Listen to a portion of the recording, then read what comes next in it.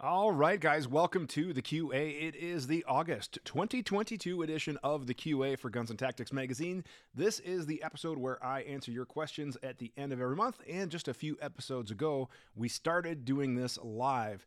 And I do appreciate your patience as I've kind of learned more about the live streaming software, all of the things that are capable with the new app and everything like that. And I'm trying to increase the production quality. So a few of you have said in the past the audio was a little low. So you'll notice I got a new microphone here, and it just so happened to come in my new favorite color. So gray and green, had it custom made. Love it. My name is Dave Tim. Oh, that's not what I wanted. No, that's not it at all. The joys of live streaming here with all these different cameras and stuff like that. But let me go ahead and take a quick pause to make sure I can fix this okay. And it looks like some of you guys are saying audio is good, which is great. I do appreciate that. All right, let's turn, if I can turn this off. I don't know if I can or not. Anyways, the joys. So we're going to go through and hopefully be able to answer your questions. As always, if you guys have comments, you can leave them in the live stream. For those of you guys that are listening after the fact, this is a recorded live show. We do publish it on YouTube as well as wherever you might get your podcasts. So if you want to just listen to the audio, you can check out Guns and Tactics Radio wherever you get your podcasts. But when I am interacting with the viewers, please know that it is a live show. So some of the things might not make sense. And then we also do have email questions that come in. And again, let's see if I can get the email graphic to work, but I don't know if that's going to work either. It might switch cameras. No, of course. There we go. I don't know what is going on with this thing here, but if you want to see your question on the show, the best way is to email us. That email address is theqa@gunsandtactics.com, which is shown on your screen. And Kenny says audio is still low. Let me try to turn it up here just a quick sec. All right, we are cranked up at max there. Hopefully that should be a little bit better. And when we are publishing this on YouTube, I'll probably gain it up just a little bit because I'll have the edited file. But that's as loud as I can get it. So hopefully it works out well for you, Kenny, and we'll go from there. So we'll start with answering our questions. Before we get into that, we'll probably start with a little bit of channel news. I'll give you guys a little bit of mail call preview. I did get some stuff in since the last month, and I kind of give you guys a preview of what might be upcoming. And if you have any feedback or questions or anything like that, I always love to hear about that as well. So I do appreciate all of your supporters. I really do think of the QA. You guys are really kind of like my inner circle, and you guys are the loyal viewers. So if you do want to support the show, the best way is through our Patreon network. And as of today, I just made a Patreon supporters only Facebook group. So if you support the channel via Patreon, which really does help us out. I know Patreon takes a little bit, but that is what I really want to try to grow. For people who ask, hey, how can I support the channel? That would be awesome. Any different level, we have it ranging from literally $1 on up. And I don't have a ton of all sorts of benefits yet as it's just starting out, but right now there is a Patreon only Facebook group. We'll probably do some Patreon supporter only, live episodes where you guys get to interact with me a little bit more and, kind of directly communicate. And then we'll have some exclusive giveaways. Now, once we do hit 100,000 subscribers, we are going to do a 100K giveaway, and we're going to have a lot of cool prizes that I can't necessarily talk about, but they're going to be some really cool stuff if you know what I mean. And Patreon supporters get extra entries into the 100K giveaway. More details on that will be coming shortly, but once we hit that 100K, we'll make the announcement. You'll have to sign up with your email address. We recommend liking and supporting the sponsors. And then, like I said, Patreon supporters do get an extra entry or whatever. So that is pretty cool. Everyone else is saying audio is good, David. You are the only one who says you might need to check the gain settings. And I'm looking at the graph on the computer, and it's peaking. So I'm not sure what it is. I'll maybe see if it's another setting in Ecamm. But right now, looks like on my end it's going okay. So I'll do some further checking in that. We can do some more research. All right. Let's take a look here at our first supporter, which is TriggerCon. If you guys have not heard of Trigger,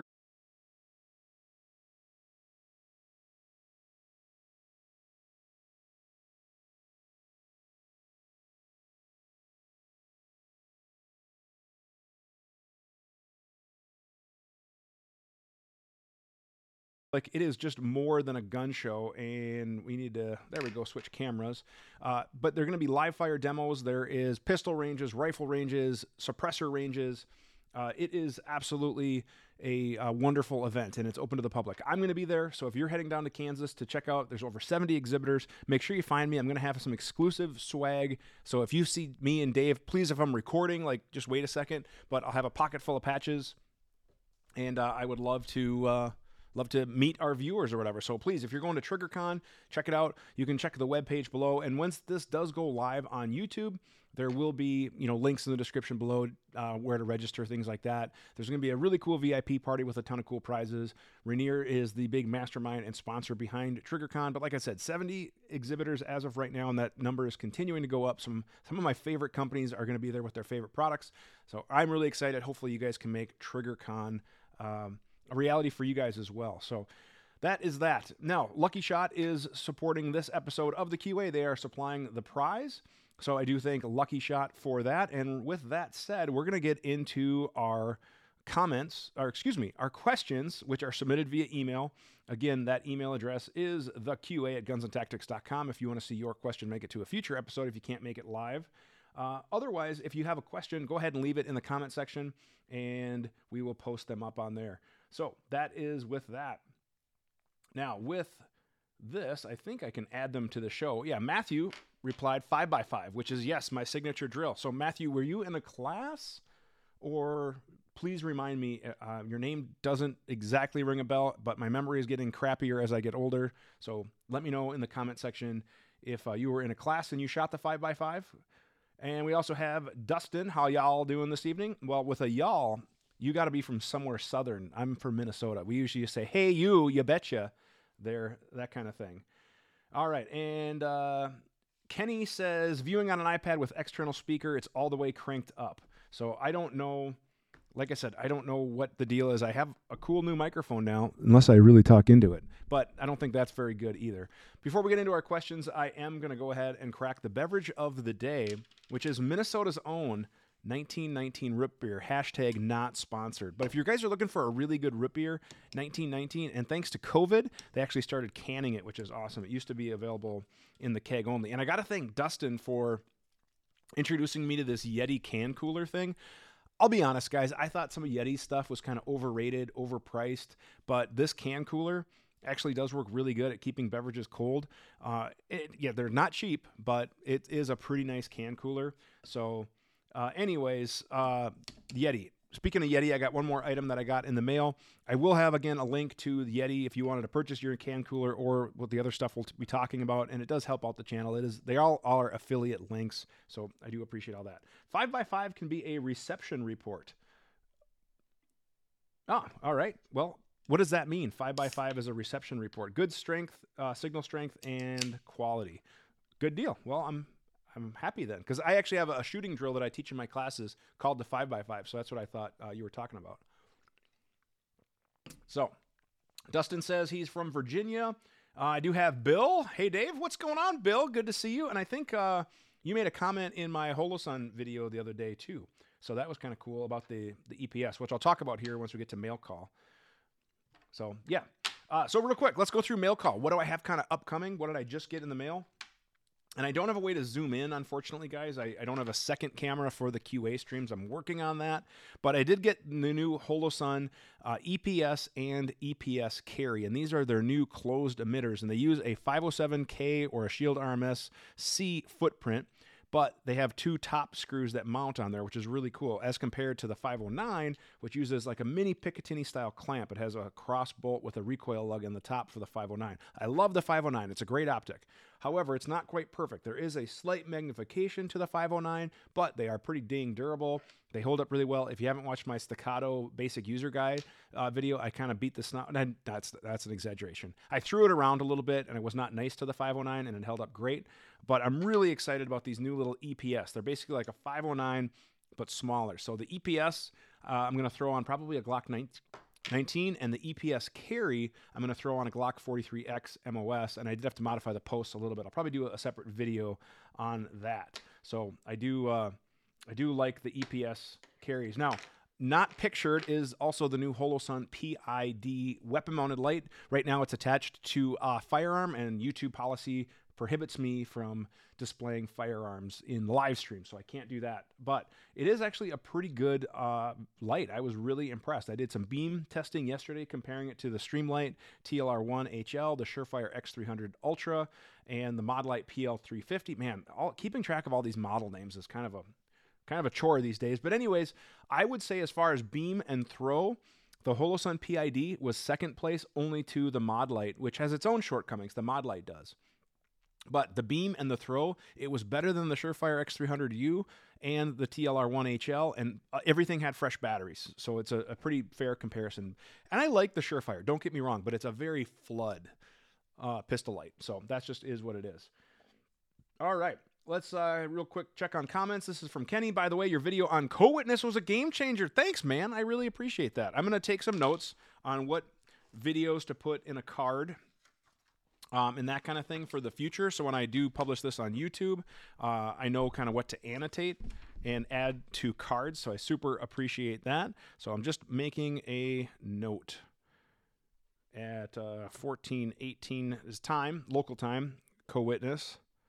And we have Yeti and Holosun 2011. All right. Let's take a look at... Scott says, have you used the Cloud Defensive Rain 2.0? Well, my man, I had a video on that very topic. It's a first look video on the Cloud Rain 2.0. You should check it out. I will try to put a link in the description as well of mentioned videos. I can't put a whole bunch of cards, which are those things that you click up top. And plus, I don't want you to click away from the video. But yes, I have used the Cloud Defensive Rain 2.0. It's a very nice light. I think the switch is the weak point of it, that the tape switch that it comes with. I prefer a push button, and I know a few other people have had issues with that. I haven't had issues with mine yet, but yeah, I do have a first look video on the Cloud Rain 2.0. So yeah, check that out on the channel after this is done. And Kenny, change your outlook. I'm glad to hear that, man. I really, really am. All right, right now we have about 25-ish people watching live with us, which is great. And typically we get anywhere from 1,000 to 2,000 views. Now, if you are watching this and you find it valuable, again, please consider supporting us on Patreon, or you can do a super chat or super thanks on the channel. And that's just basically like a tip jar, and it goes into our monthly YouTube ad revenue income. So I do appreciate any support you guys can do. I am doing this full time now, so I do appreciate all of that. All right, and if you guys do a super chat or super thanks or whatever, please leave a comment so I can make sure to give you guys a shout out and credit.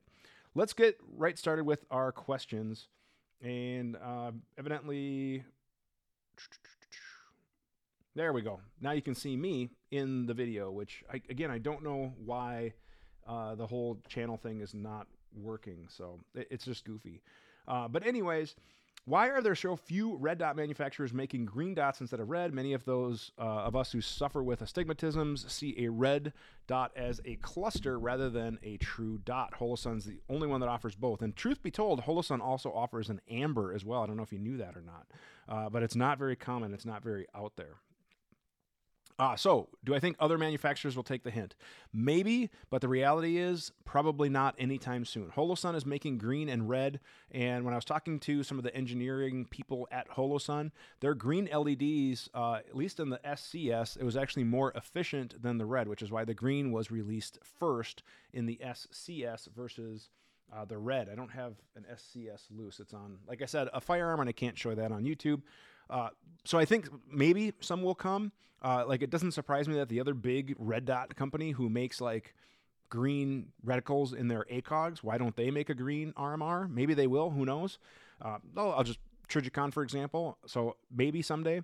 But yeah, so Paul, I don't know. But the reality is right now, man, Holosun is like the standard in pistol red dots. They are nimble as a company, so that means they can respond quick to the market. I mean, like, perfect example is the EPS carry and the EPS here.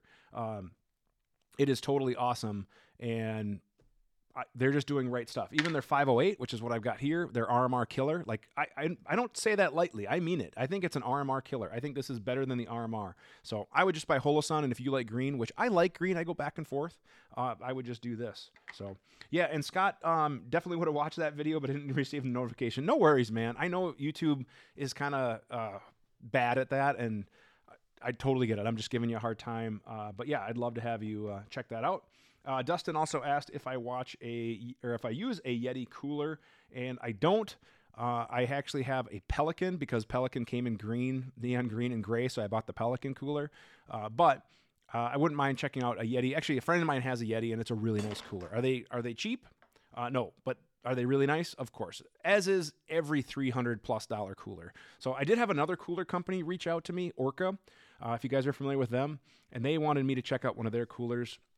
So I might be doing a video on that. That would be in like the off the range segment. So speaking of off the range, another mail call item is I did purchase this, and this is luggage from Yeti. This is their carry-on size. However, I also did get the full size as well.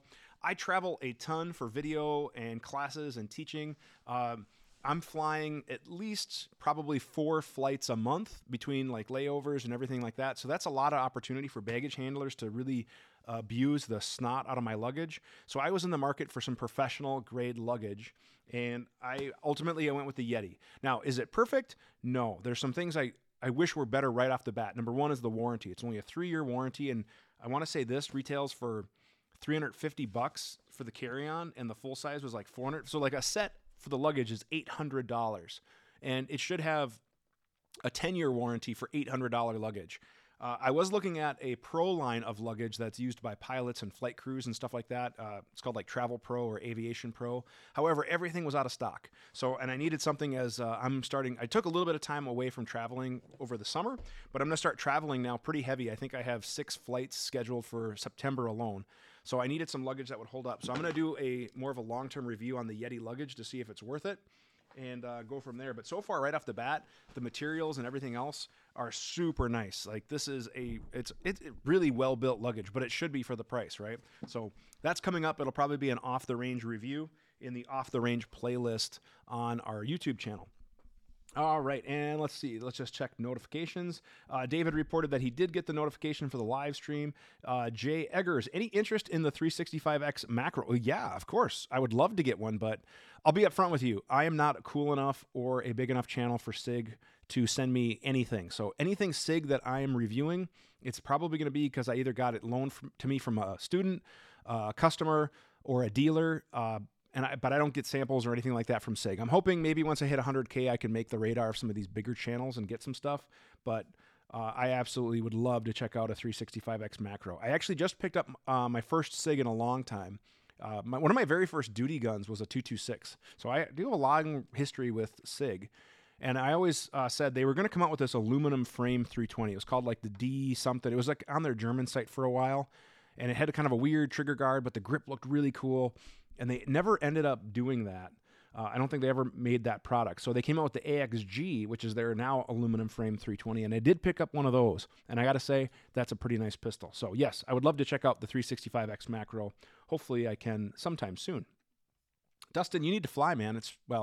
I hate flying, so I'm saying that with a smile on my face. I don't like the traveling part of traveling. I like the getting there and doing stuff and meeting people and hanging out, but I hate the flying and the hustle and the bustle and getting in and out of the airports, and it's just a pain, especially when you're flying with firearms. I've learned a lot of tricks over that. So I did a quick tip video on that on a Tuesday, but I'm probably going to do a more focused video on flying with firearms in the future. But again, any video requests that you guys have, let me know. I definitely want to hear from you. All right, I think that'll bring us to some more questions. So let's go ahead and pull up this guy here, and let me add in. I don't know why it's not working, guys. I apologize. So I wish this was working better. It's supposed to kind of preview in a little bit, but this is from Russell. During your time in law enforcement, when you had to get physical with a perp, I kind of like that with the perp. Sorry, it just makes me laugh a little bit. I'm not interested, or what were the physical confrontations like? Not interested in the tactical factors. I'm interested in how much force, how much speed overcoming the opposing force. How fit should people be when fighting at close range? If I recall you incorrectly, you weren't. No, I was. So yeah, I was a cop for 20 years, and I just resigned to basically do this full time, do training and video full time, and I absolutely am loving it. It's been a heck of a ride this summer, and maybe I'll do another video about life after law enforcement. I was actually talking to another content creator who runs a YouTube channel. He left law enforcement to pursue his business full time, so I'd love to collaborate with him and do a life after law enforcement type video for those of you guys that are looking to transition careers out of military, law enforcement, public service, whatever. But as far as how much force, it really varied. I've been in a few tussles in my career. And for the most part, I worked as a small town street cop. So it's not like I'm dealing with gangbangers and drive-by shootings every day. There wasn't bank robberies and car chases in my small town. But that being said, yeah, we'd have to get physical with people. We'd have to arrest. And sometimes it would just depend. Now, for a long time, I was a much bigger guy, and I wasn't in as good a shape. And yeah, did it help hold me back? And sure, I was able to use my weight as an advantage, but at the same time, I was still overweight for a good amount of my career. Having kids, the career, various things motivated me to try to lose weight, get healthier. So I'd lose some, I'd struggle with my weight. And if you guys even watch some of the older videos on the channel or my old channel, you know that I was a heavier set guy. And it finally things came together where I was able to lose weight and for the most part maintain it and try to get in a better level of health. But yeah, I mean, there's times when you had to be quick. I was a use of force instructor, so I tried to study as much as I could, a little bit of martial arts, a little bit of jiu-jitsu, not nearly as much as I should have or wanted to or still want to, but some of those things I think do make a difference, and as well as being confident from, basically your abilities. And so many cops these days are not good at de-escalating or talking, and I was really skilled as a communicator, so I was able to talk my ways out of a lot of situations. Got a few attaboys along the way for being able to talk my way out of certain situations. Some close calls, that I was able to kind of talk my way through, and that's just kind of part of it. So I do miss that part of it. I feel like, that part of the job, I feel like I was a pretty good, street cop, and now I'm not doing that anymore. I'm not utilizing those skills, but that's just the way it is. But yeah, as far as, overcoming force. I used to wrestle a little bit in high school, so I would take advantage of some of that. And, sometimes when it's time to go, you have to commit. There's so much hesitation and things like that some ways go from there. So now we mainly use nice words and hugs. Yes, so true, Bill. Very, very true. Bill is also a local viewer. I'll just leave it at that. I don't want to put away too much info for you there. So Dustin, real quick, made a comment. What caliber handgun did I carry on duty? My last duty gun was a Staccato P 2011 because Staccatos are the best. Okay, I'm a little biased because I'm supposed to say that because I'm a part of Staccato's blue team. Full disclosure. My last duty gun, however, was a Staccato P 2011 in 9mm. Prior to that, it was a Glock 17 Gen 5 MOS in 9mm with an RMR. Prior to that, it was a Glock 17. Prior to that, I want to say it was a Glock 22 40 cal with this particular agency, my last agency. Prior to that, I carried a SIG 9, a SIG 45, a Glock 45, a Beretta 92 way back in the day with one of my other agencies. So yeah, I've carried a few little things. Julio says hello from Charlotte. Well, hello right back at you. Thanks for tuning in live. I appreciate it. All right, let's check in with another question. Seeing that we don't have any other comment questions, let me just see here. And let me try to fix. There we go. This is from Ryan. I'm a fairly new red dot user. First gun with an RMR. It's a SIG 320. Recently had to qualify. Found my battery died on the RMR. Not having a battery available weren't as accurate. The group rose further away.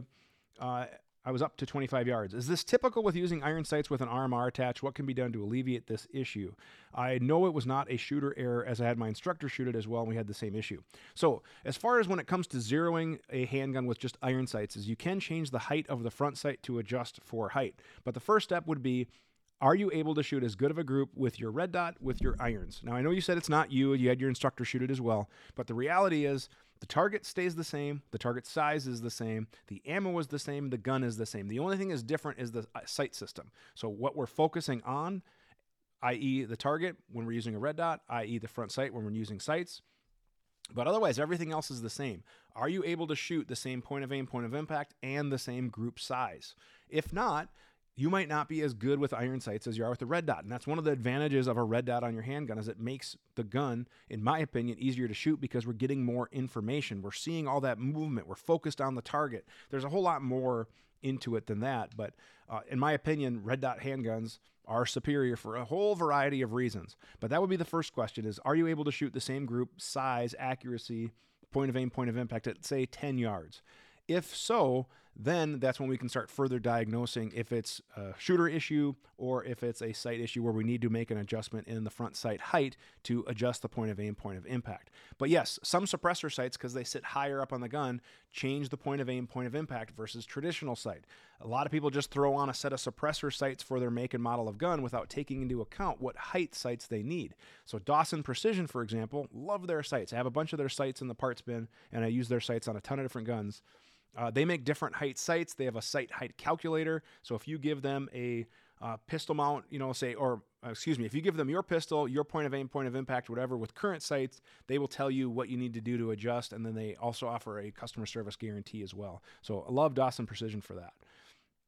All right, this one is, seriously, what is the deal with, there we go. This is from Art. Really appreciate the LPVO 1 to 10 video. Thank you very much for watching that, Art. I'm just going to make a note of that so I can link it in the description below when this goes on YouTube. Learned a great deal about each. Currently have the Add-A-Ball, really enjoy it, but I also see, I want to stretch my legs in the 308. I think a 5 to 25 might be the go-to. What are your 3-tier recommendations? So I'm assuming it's a price. I really want to say there's a big difference with you being fully dedicated to putting the videos out and you love Quick Tip Tuesdays. By the way, if you're not watching on Tuesdays, most Tuesdays I have a 2-minute quick tip. So that's good there. As far as my tier 5 to 25s go, there's a lot out there. And I would say, obviously, we're looking at price, but it's not a 5 to 25, but I have a 4.5 to 30 from Tracked. I did a video on that, which I really, really like. I'm just making a note about that because I'll put that in the description if you haven't watched my video on that. Super nice scope, a lot going on, amazing glass, good construction, turrets, everything about that scope is awesome.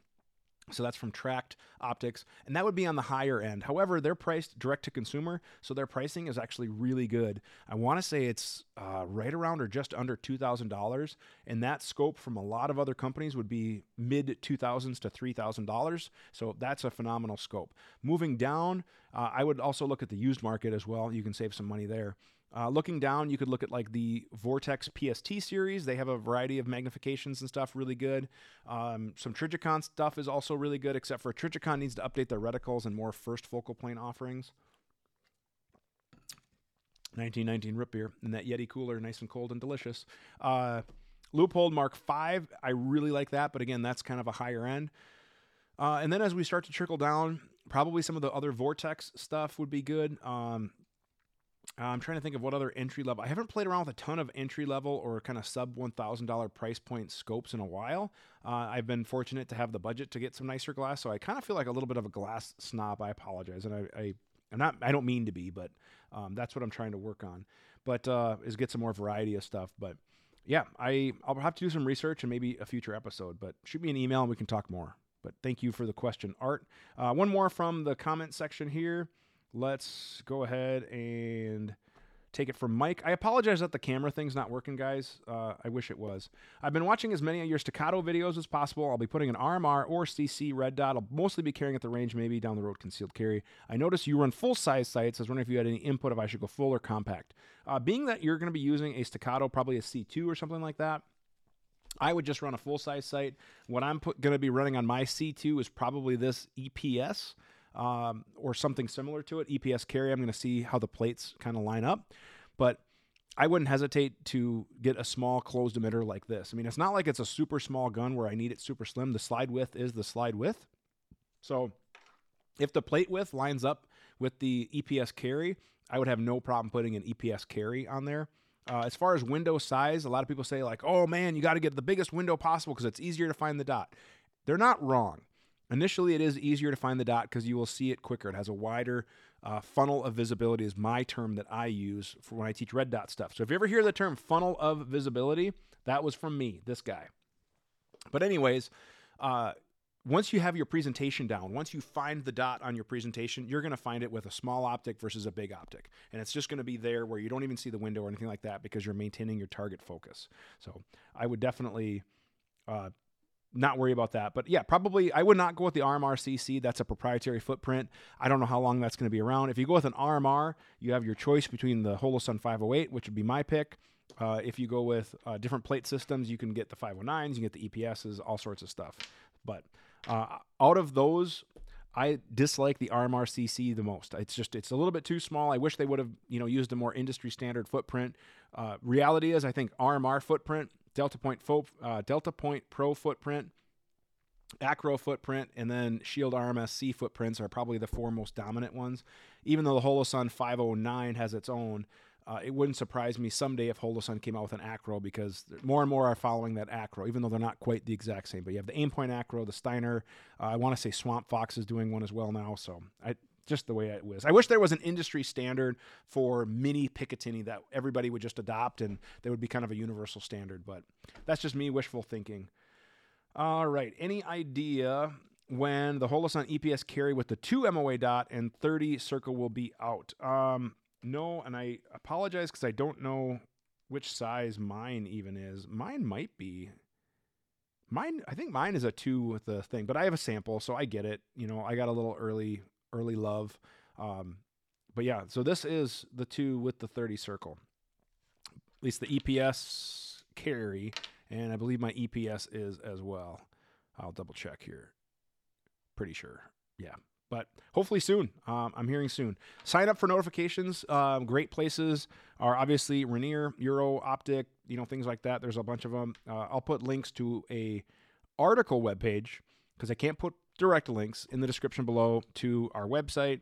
That'll have some links to some of this stuff. So good question. All right. This is Dustin. I had a local sheriff's officer knocking on my door looking for somebody, which he knocked on the wrong door. He did not say sorry or nothing. Yeah, sometimes cops don't have the best of manners. Cops don't always like to admit when they're wrong. So I apologize if he treated you rudely. He shouldn't have. He should have just said, hey, man, I'm sorry, I made a mistake. I've done that numerous times. I even accused people wrongly where I had all the evidence pointing to them, and I've had to say, hey, I apologize. I got incorrect info, and, you go from there. And I think you earn a little bit more credit and respect if you can admit when you're wrong.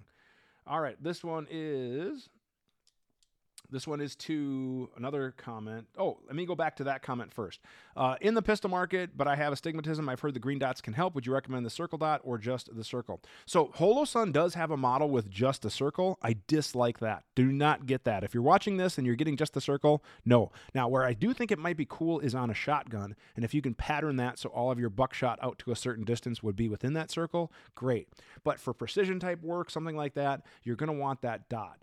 Now, I personally prefer just the dot. However, with the Holosuns, you can switch between the dot and the halo, or just the halo only. Like I said, I think that'd be kind of cool for a shotgun. Some people prefer the dot and the halo. I like that for night vision shooting because I get more contrast and it's easier for me to see that is my reticle when I'm shooting passive versus somebody else's laser, or maybe my laser or something like that.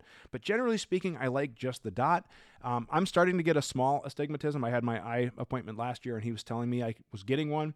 I personally still see a little bit of the bloom with the green. So I still see it a little bit. Is the green crisper? I don't know. It's tough to say.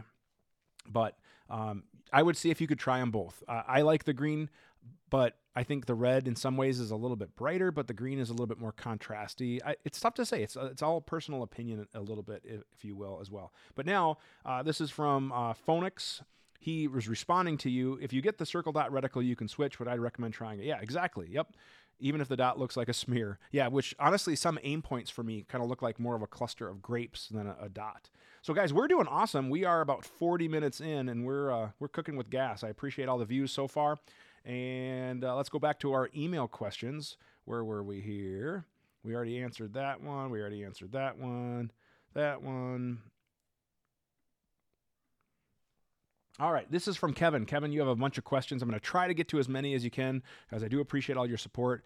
Is it okay to make the safety ergonomic and change the overall length of spring, because modern practices for the AR to use a safety for the single action? I believe you're asking about cutting the detent spring. And yeah, as long as the safety function checks fine or whatever, use proper reason, that kind of thing. So maybe we have to dive in a little bit more on that. But if you're going to be modifying springs, just make sure that it can still function check. It still has good, friction or whatever, because some safeties are obviously a little more stiff than others. But yeah, there are some end plates and some extension plates and set screws and stuff with some of the receivers now that require you to clip a coil or two, because that set screw goes further in to the receiver and thus compresses the spring more. What are some key guiding principles that an instructor should focus on for a 2-day civilian course or a 5-day LD class based upon zero or negative firearm knowledge by the students? That's a good question.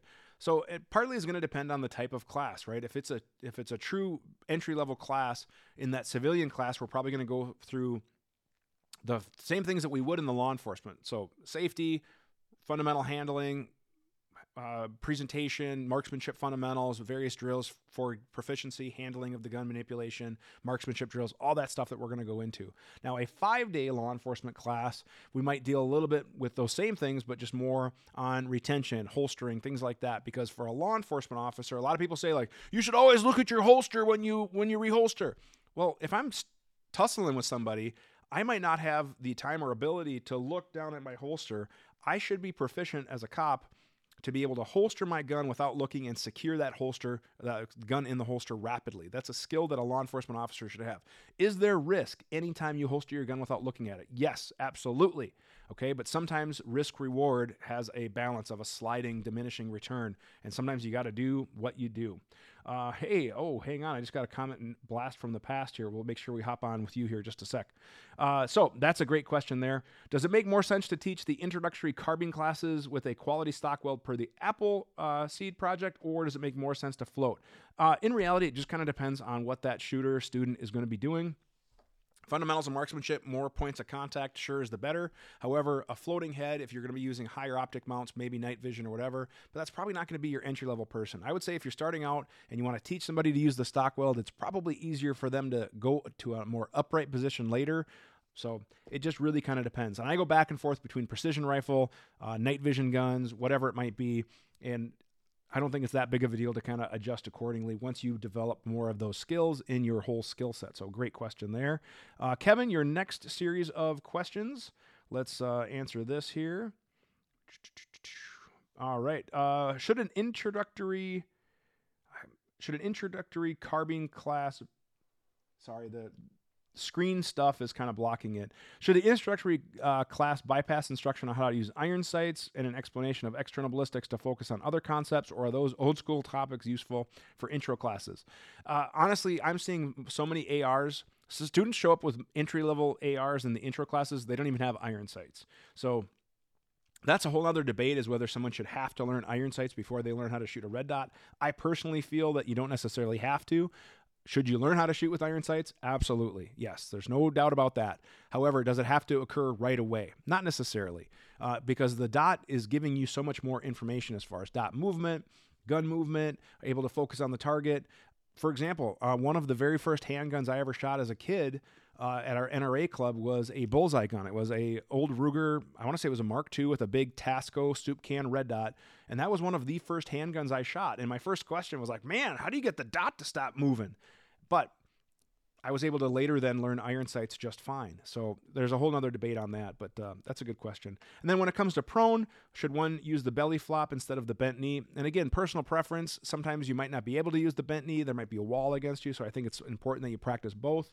You did send a picture of the graphic, but for those of you guys that don't know, laying down, basically flopping down, getting as much behind the gun, maybe even stabilizing your feet. The more mass you can get behind like a precision rifle, per se, is great, and the more flatter you can get, some would argue is more ergonomically correct and more fundamentally correct. Now, sometimes with the bent knee, you can tend to raise your body up a little bit and torque things a little bit, but for some people, that's also really more comfortable. So it kind of comes down to the individual. I've shot both, and there are times when I have to kind of shoot bent knee depending on the terrain. Maybe I'm trying to stabilize myself, something like that. So that's another, we can do maybe a positional shooting series. I think that'd be kind of a cool video, but I don't know if it's going to happen anytime soon, but I do like the idea. So I'm making a note of that as well. And let's hop in one more with Kevin.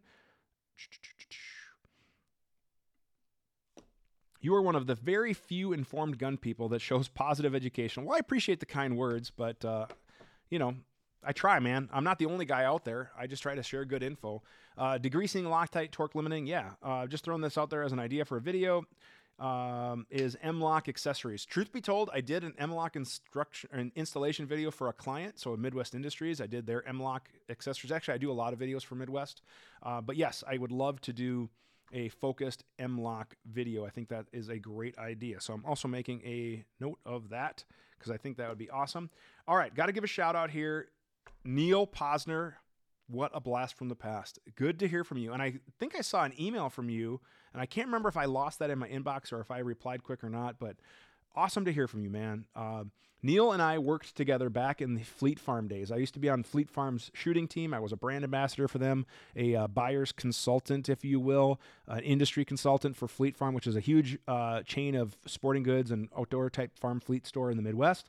And Neil was a buyer out of the Wisconsin office and a super amazing guy. Took me under his wing when we go to shows when I was new with the company, stuff like that. So awesome to hear from you, Neil. Thank you so much for checking in. I really appreciate that. Let's connect. We'll talk more. And if hopefully I'm ever nearby, I know you're working for a distributor now, but I'm not sure if you're living over in Wisconsin still or working from home, etc. But awesome to hear from you, Neil. Thank you. I really appreciate the comment, man.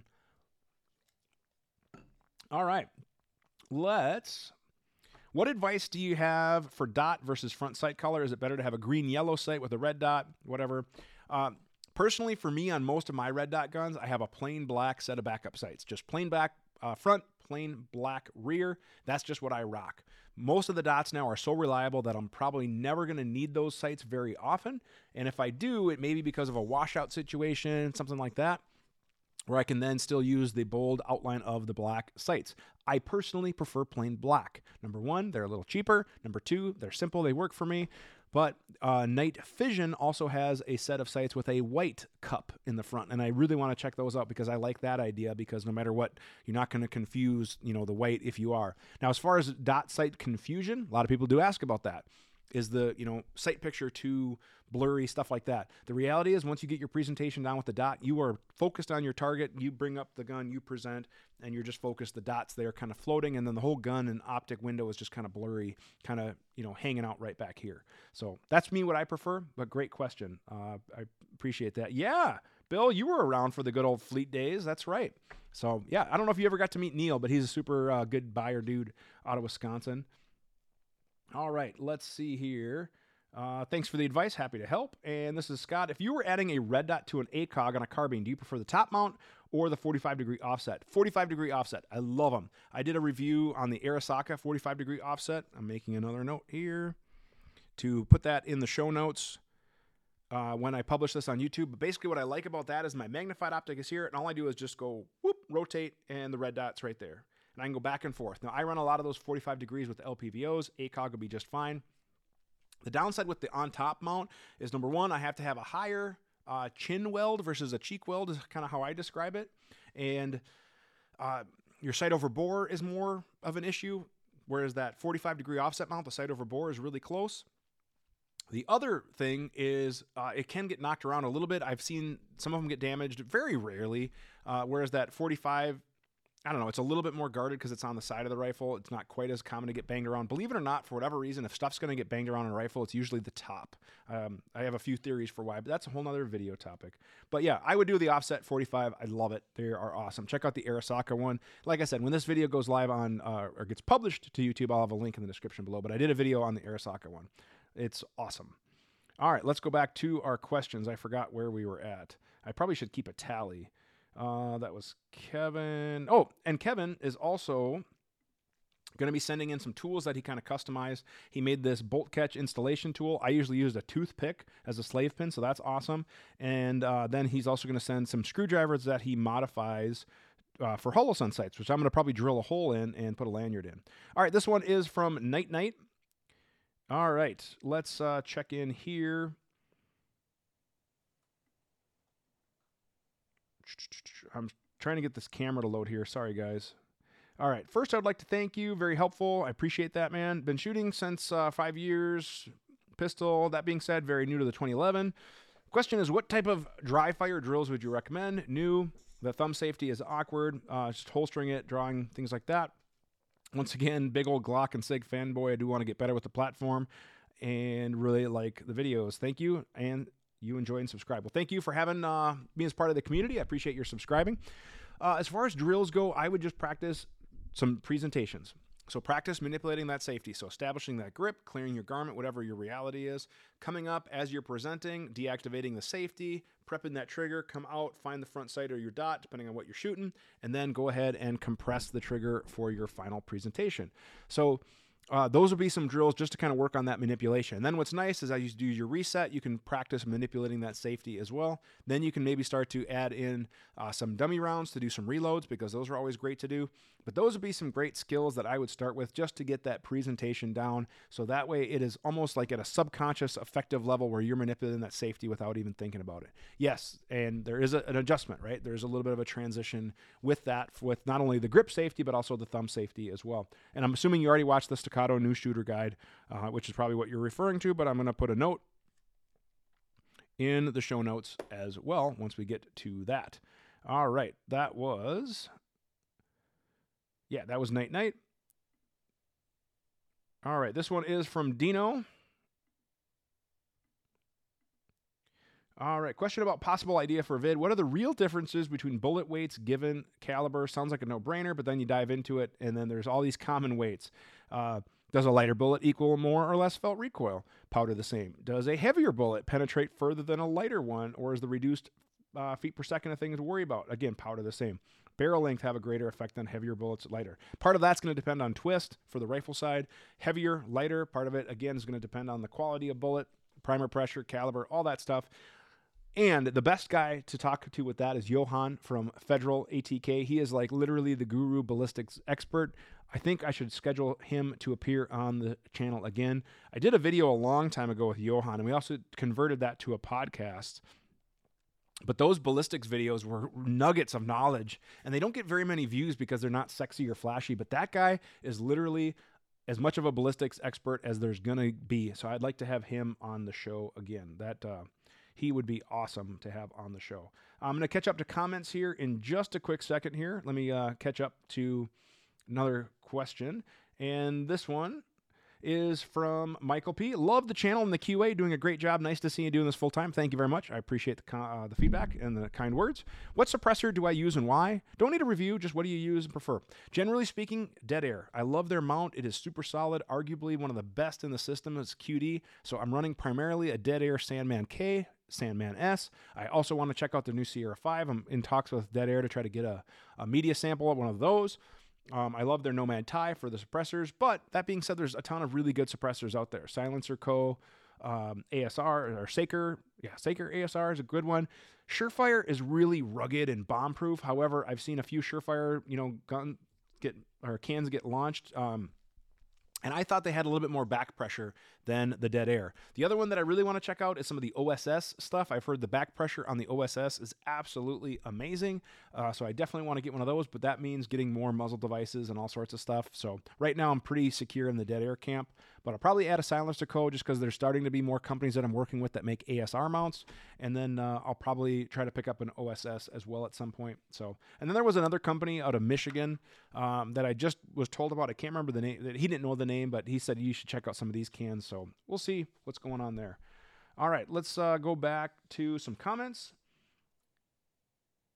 And this is from Anchul. Hopefully I pronounced that right. What do you think about the Real Avid Master Gun Vise? I have not checked it out in person, but I'm going to try to check one out. They're actually a Minnesota company as well, so I'm going to maybe try to connect with them and try to highlight some of their tools and stuff. I will admit, some of their stuff looks a little like futuristic for me. I'm kind of like a more rugged, old school tool guy, but some of their stuff looks a little futuristic. Doesn't mean it's bad or whatever, but I definitely want to check it out because it looks like it's really versatile. Their marketing guy, I used to shoot 3-gun with, Dustin, super good dude. So if he's with that company, I would suspect things are good because he's a good guy. So, but I do want to check one out. So great comment there.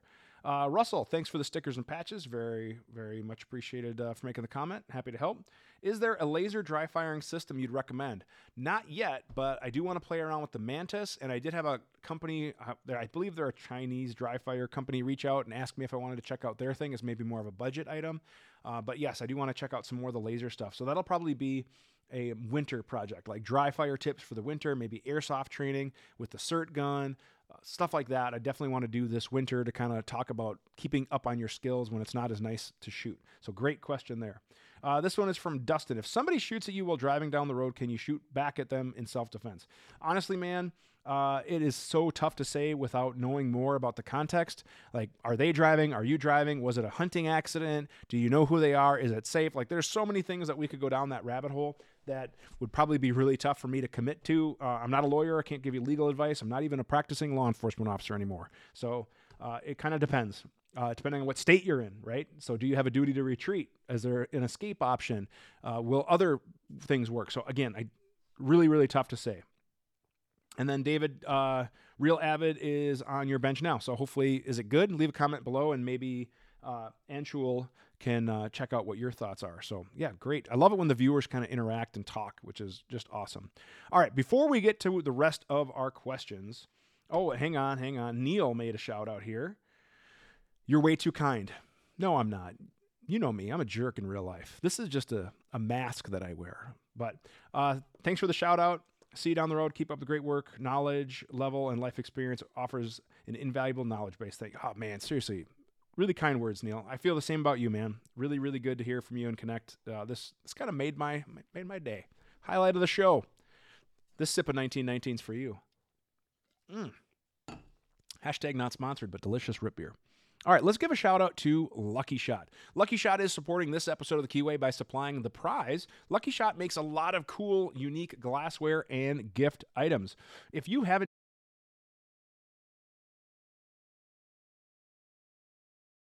all sorts of cool stuff on their webpage. They have glassware, they have gifts, all with the firearms enthusiast in mind. Maybe you're looking for a gift for yourself. Maybe you're looking for a gift for that loved one, birthday present, upcoming holidays, whatever it might be. They have all sorts of really cool stuff that the firearms enthusiast is sure to like, whether it be tumblers, full-size glasses, shot glasses, other little gifts and trinkets. They have all sorts of awesome, cool stuff. Check out Lucky Shot. You can go on over to their webpage and use the coupon code shown on the screen. That is, there.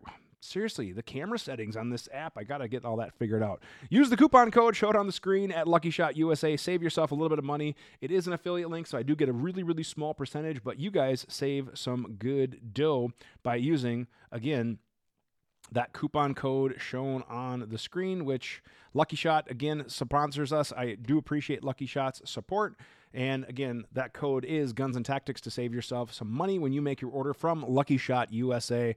Thank you again to Lucky Shot for supporting this episode of the QA and supplying the prize. Awesome to hear from Lucky Shot. As always, appreciate their support. And we have some other sponsors, I believe, coming forward that are looking into future support of the show as well. So that is something to look forward to. Guys, I think we're at about an hour, and we do have a few more questions left before we give away our prize. And I don't know if we have any super chat or super thanks yet. If you have, leave a comment. But if you want to support the show, you can go ahead. If you're watching on YouTube, which all of you are because that's the only thing we're streaming on right now, you can give a super chat or a super thanks. Now, in the future, by the way, the software that I'm using is going to be working with multi-stream, so we'll probably be streaming to Facebook and YouTube. But let me know, where do you guys want to watch this? Leave a comment for those of you guys that are watching. Do you like the podcast format after the show? Do you like the live show on YouTube? Would you prefer it to be on Facebook? What's easier for you as a viewer to consume the content? So please, let me know. All right, back to the questions. Where were we? We're here. There we go. Hello, Dave. Would you do a video on the best way to behave post-shooting? As a former cop, you have a unique perspective. I heard that Elijah Dickin was cuffed and detained. Can you walk us through the process? This would help us educate those of us that are not too knowing what to expect. Your text just came up on my notification there. This would help us educate those of us not knowing what to expect. All angles and reasons would be so nice so we can understand. This is a great video topic. I would love to do a post self-defense shooting scenario. That would be really, really good. Now, here's the deal. Some people have heard that. That's from John via email. Some people have heard that, Elijah was detained, and they were like, that's not right. Here's the deal.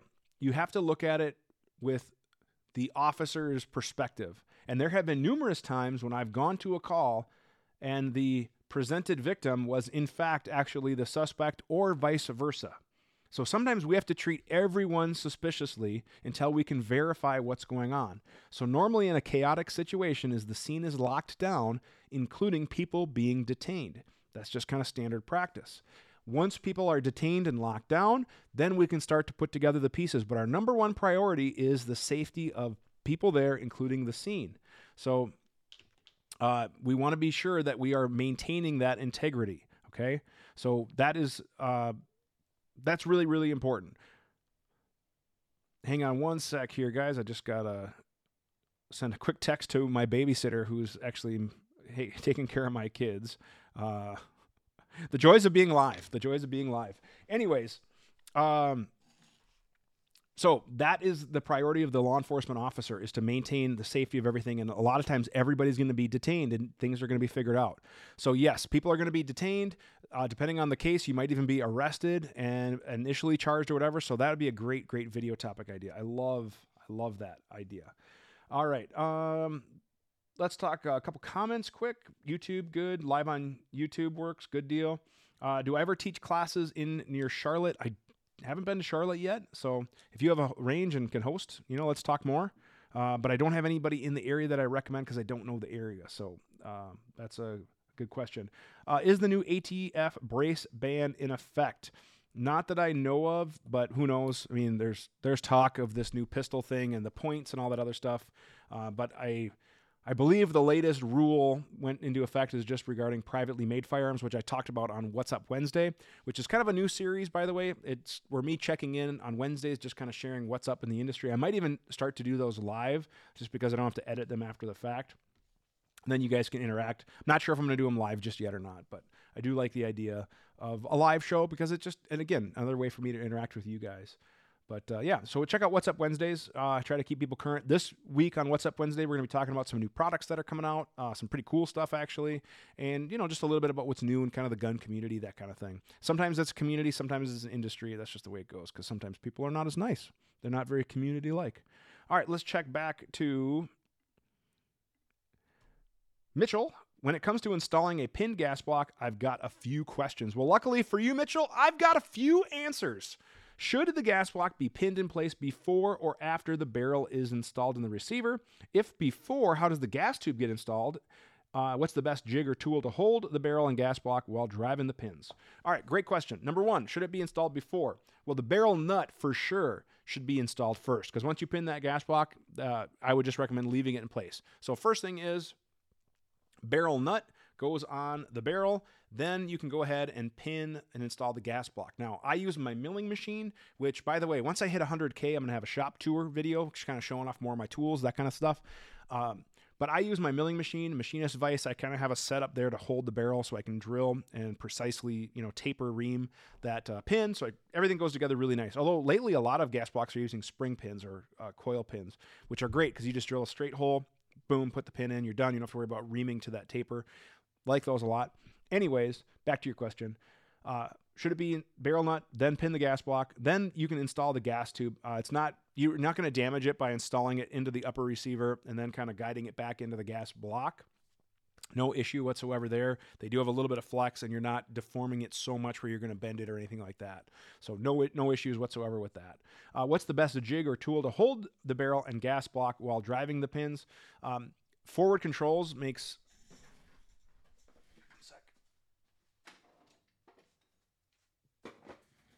Forward Controls makes this cool little gas block tool here, which is one of my favorites. Otherwise, I do have a few others. Hang on, there we go. Forward Controls makes this. Come on, camera. There we go. Forward Controls makes this really cool gas block tool. I really like this. You can put it in a vise if you want. It works really well on a bench. That's probably one of my favorite gas block tools. I do have a few others in the toolbox as well that I'll probably do more of a focused tool videos.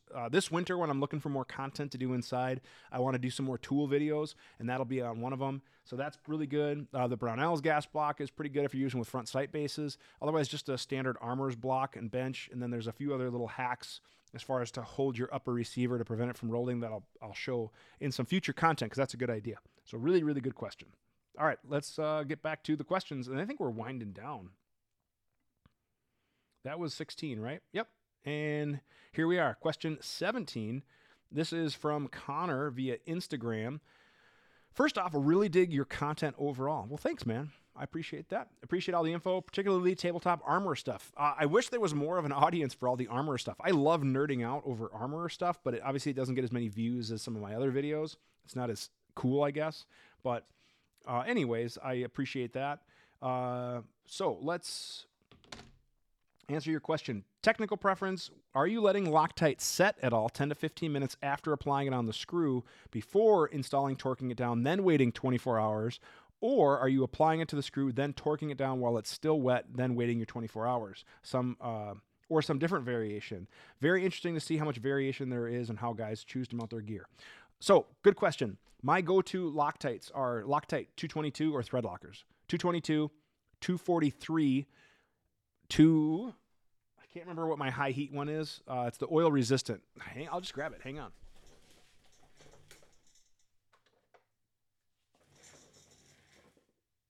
All right, so my go-to thread lockers, and the 243 is actually over by the side-by-side because I was using that for a project. For the low strength, it is the 222, which is purple. This is recommended for under a 1/4 inch, and this is 222. I get it in bulk because I go through it a lot. Then I also have the 243, which is the oil resistant. It's a little bit thicker of a blue. Now, I do use that on red dot optic screws, even though it's technically designed for fasteners over a 1/4 inch, but I like that it gives me more adhesive property so it holds those optic screws in place better. I also bed a little bit of the taper with the screw with some 243 as well because it just works really good for that. So now for the rare occasion that I do need a high temperature or high strength, I use Loctite 263, which is oil resistant, and this obviously then takes a little bit more heat to break down. Now there's a time and a place for everyone. Loctite, their instructions say to apply it on the screw wet and then insert it into the fastener. They also give a little bit difference if it's a blind hole, things like that. Now, other brands like Vibratite VC3, for example, says to apply it on the screw, let it tack up or dry, and then put the screw in. I've had issues with Vibratite VC3. I'm not saying it's bad, but I'm saying I like Loctite 243 or 222 better, okay? That's just it. It's me, my opinion. I've had way better luck with Loctite brand 243 as an overall thread locker versus Vibratite VC3. Any screws that I've had back off, it's generally been when I was trying out VC3. Sometimes it gets on too thick and tacks up and then scrapes off, blah, blah, blah. So I like 243. I apply it when it's wet, insert the screw. That's exactly what the instructions say to do. It sets in, I want to say 10 minutes, fully cures in up to 24 hours. So generally speaking, I just let them sit 24 hours. So great question. And then I apply witness marks and go through that. I have a video, actually, I believe, on thread lockers and stuff. I'm going to make a note in the show notes, so you should check that out. I have a few different videos on that, so I'll have some show note videos in there as well. It's kind of cool to be developing a library of videos that you guys can reference. So, yeah. This one is from DTOM American. What does DTOM stand for? DTOM. Tips on cleaning weapon lights? Yes. Paragon Weapon Light Cleaner works awesome. I love that stuff. If you have something really, really stubborn, you can use some Flitz or some toothpaste with a microfiber cloth. If it's really, really, really stubborn, you can use some WD-40 and super, super, super, super, super fine steel wool. And then you can polish that as well with either the Flitz or the toothpaste. But generally, that weapon mount light cleaner works awesome. However, an ounce of prevention is worth a ton of post-madness. I don't know. I can't remember the saying, but what I do is I keep a crappy tube of mint chapstick in my range bag. Number one, why mint? Because the tube is green. And number two, mint chapstick is disgusting. Nobody would ever put that on their lips. But what I do with that is, if this was the weapon-mounted light, I take a little bit of that chapstick and I smear it on the light, and then all of the crud sticks to the chapstick. So then at the end of my range session, I wipe it off. Now, obviously, if you're doing low light training, you don't want that haze on there, but that might work for the majority of the time. So great thing. That should be a 2-minute quick tip. I'm going to make that on the list. 2-minute quick tip idea. Light stuff. I'm always looking for 2-minute quick tip ideas. So if you guys have come across with a really cool tip or something, a trick that you have learned, please let me know what they are. And I would love to give you credit and make a quick tip about them as well. So I love it. All right. Let's see here. Bill, I usually listen to metal, which gives me motivation at the gym, but today Dave's sultry voice is more than enough motivation. Oh yeah! How about a segment on good ways to carry at the gym?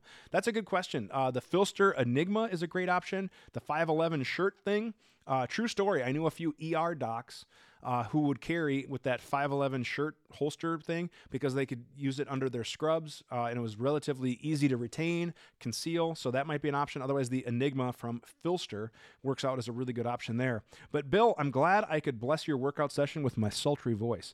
True story, this microphone, I got this new microphone. It kind of makes me look like a DJ, and I always wanted to be a radio DJ as a kid, and I kind of did some DJing and MCing in a side career, if you will, as an entertainer.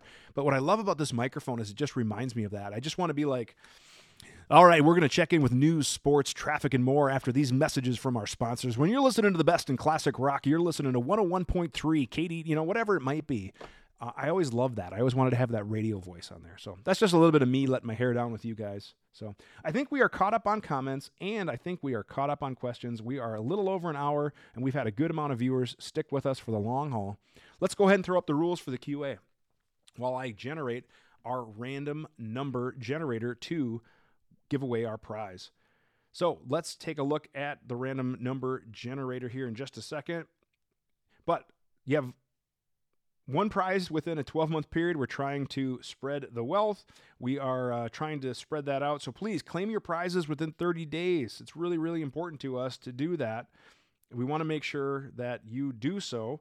And email us. If you see that you are the winner, email us. Prizes are subject to availability. It might take the sponsor a little bit. No crying or whining. Sorry, I'm taking for a little bit longer here because it's taking some sweet time to load the random number generator. So here's what it's going to be, is it's going to be between 1 through 17 because we had the number of QA, and then we'll pick a random comment as well. So right now between 1 and 17, our random number for the first giveaway, which is from Lucky Shot, is going to be number 14. Hopefully you guys can see that. Number 14 was this guy right here, Michael P. Number 14, you need to email me within 30 days on the favorite suppressor so we can get you your prize. And then our random comment. I'm just going to go ahead and pick a comment at random. And it is D-Tom American, tips on cleaning weapon light. So D-Tom, send us an email to the QA at gunsandtactics.com. And I have a separate prize for you. It's just a swag prize for you for the random comment. I'm working on getting more prizes for everybody. So please, let's see if I can generate. No, that's not going to work either. This darn email. Send me an email to the QA at gunsandtactics.com. That is the address shown on the screen if you want to see your episode on the show. Again, if you guys like the episode, please like, share, and subscribe. You can get us wherever you get your podcast. If you want to support us, you can do so via Patreon. I would genuinely appreciate any and all supporters from Patreon. And real quick, before we sign off, I did get one last question from two last questions. How many times chambering the same carry round? Ideally, only one. That's a whole nother video. I don't know if you're talking about handgun or rifle, but every time that round gets chambered, you do have a little bit of setback. And with rifles, there can also be some issues with the primers as well. But ideally, very, very minimal, because every time we start to set back that round, our pressure increases, and that could be a bad thing. I did talk a little bit about that with Johan on our video there. And again, once this is published on YouTube, those Johan ballistic videos will be linked in the description. So yeah, really good question. Paladin Hill, the best appendix inside the waistband holster for overweight folks. So here's the deal. I have a dad bod. I'm not proud of it, but I'm not embarrassed about it because it's way better than my old bod. I right now am using a Tenacor holster. I also have a QVO holster, and I have a, Dustin would tell me if he's watching, it's a Tier 1 concealment, kind of a placard holster on order that I don't have yet. But when it comes to appendix carry for dad bods or overweight people, I'm finding that spreading out the load of all the carry stuff really matters, as well as exactly where. So I had to kind of hike my pants up a little bit and kind of move the gun around until I found a really comfortable spot. And I'll be honest, it was not comfortable at first. I kind of wanted to give up and go back to hip carry. But I'm going to do a separate video on dad bod appendix carry because I get that question a lot, and it's a journey of my own discovery as well. And then, how do you clean ammo with mold? Why does it have mold on it? Like, seriously, what happened to it? Probably just have to wipe off the exterior and be careful, but you should send a picture of that in. I'd kind of like to see that. That'd be kind of cool. Yeah, I would just be really careful. Use some sort of a solvent that evaporates quick, like acetone or denatured alcohol, and you're probably going to have to wipe through those rounds to make sure it's good. And then Average Arms, you're in. I appreciate you checking in, man. Unfortunately, you just missed the giveaway of the random comment, but I do appreciate it. There it is, Dustin, thank you. The Tier 1 Concealed Axis Elite is what I ordered. And the coolest part, Dustin, you'll never guess what colors I ordered those holsters in. So, yeah, you'll never guess, Dustin. Do you know what colors? It could be dark gray and green.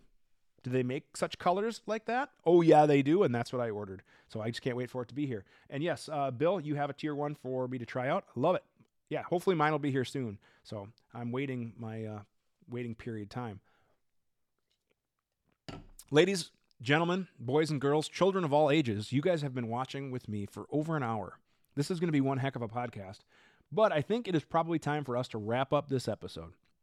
Again, have to give a huge shout out to Lucky Shot for supporting this episode. Do appreciate their support. If you're looking for a gift or an item for yourself, check out Lucky Shot and be sure to use the coupon code shown on the screen. Also, one last shout out from them. All your favorite companies are going to be there. Plus, I'm going to be there as well as some other bigger channels. But find me because I'm your favorite channel and I'll give you some swag. With that, I think we are getting ready to sign off. Ladies and gentlemen, thank you very much for watching this episode of the QA. I genuinely appreciate it. Please like, share, and subscribe. And if you want to support the channel, check us out on Patreon. We do have some cool stuff that's coming there. Thanks for watching, and have a great day. I'm just taking a smiley picture right now for the thumbnail. This is what I have to do, guys. This is a little bit of behind the scenes. I have to kind of... There we go. All right, so there's the thumbnail. And yeah, I don't know what the deal is with the mic, so hopefully it's all good. All right, guys, I'm signing out. Thank you for watching. Take care.